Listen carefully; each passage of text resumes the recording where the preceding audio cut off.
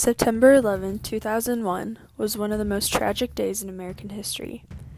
At 7:59 a.m., American Airlines Flight Number 11, with 92 people aboard, takes off from Boston's International Airport.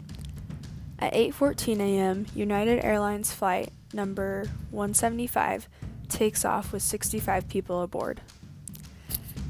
At 8:19 a.m., flight attendants on Flight Number 11 alert personnel that the plane has been hijacked, and the FBI is notified. At 8:20 a.m., American Airlines Flight Number 77 takes off with 64 people aboard. 8:41 a.m., United Airlines Flight Number 93 with 44 people takes off. 8:46 a.m., Mohammed Atta and other hijackers on Flight 11 crash into floors 93 through floor 99 of the North Tower of the World Trade Center, killing hundreds inside. This is where Christian Adams, age 68, Michael Asher, age 36, and Sheila Barnes, age 58, come into the story. These individuals were all on the stairs of the North Tower when the plane crashed. Christian was on floor 90, Michael was on floor 87, and Sheila was on floor 83. Christian fell immediately when the plane hit, and he ended up falling 2 floors down the stairs. He got up and started running, where he met Michael on the steps. Michael took Christian by the hand, and together they moved quickly down the stairs. At 8:50 a.m., President George W. Bush is notified of the attack. Christian and Michael kept running and avoiding falling debris, and on the 73rd floor they found Sheila with a major leg wound from the debris. They grabbed Sheila and helped her go down the stairs with them.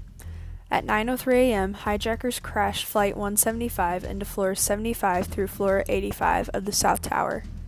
Starting at 9:08 a.m., all flights, tunnels, and bridges were closed in New York City.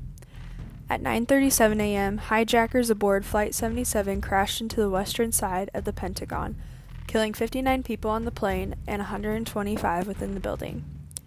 And at 9:42, for the first time in American history, all flights are grounded.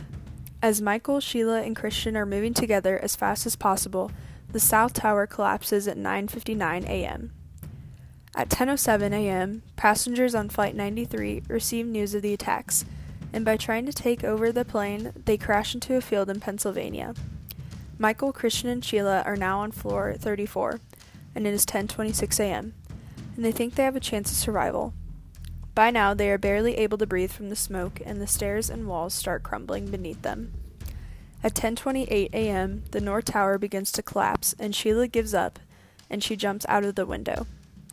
Michael and Christian push on to the 29th floor, and they start praying Hail Marys as the ceiling falls. They know that they have no hope now. They both die at 10:29 a.m. And these were just 3 out of 2,996 deaths that day from these attacks. This truly was one of the most devastating days that will never be forgotten in our American history.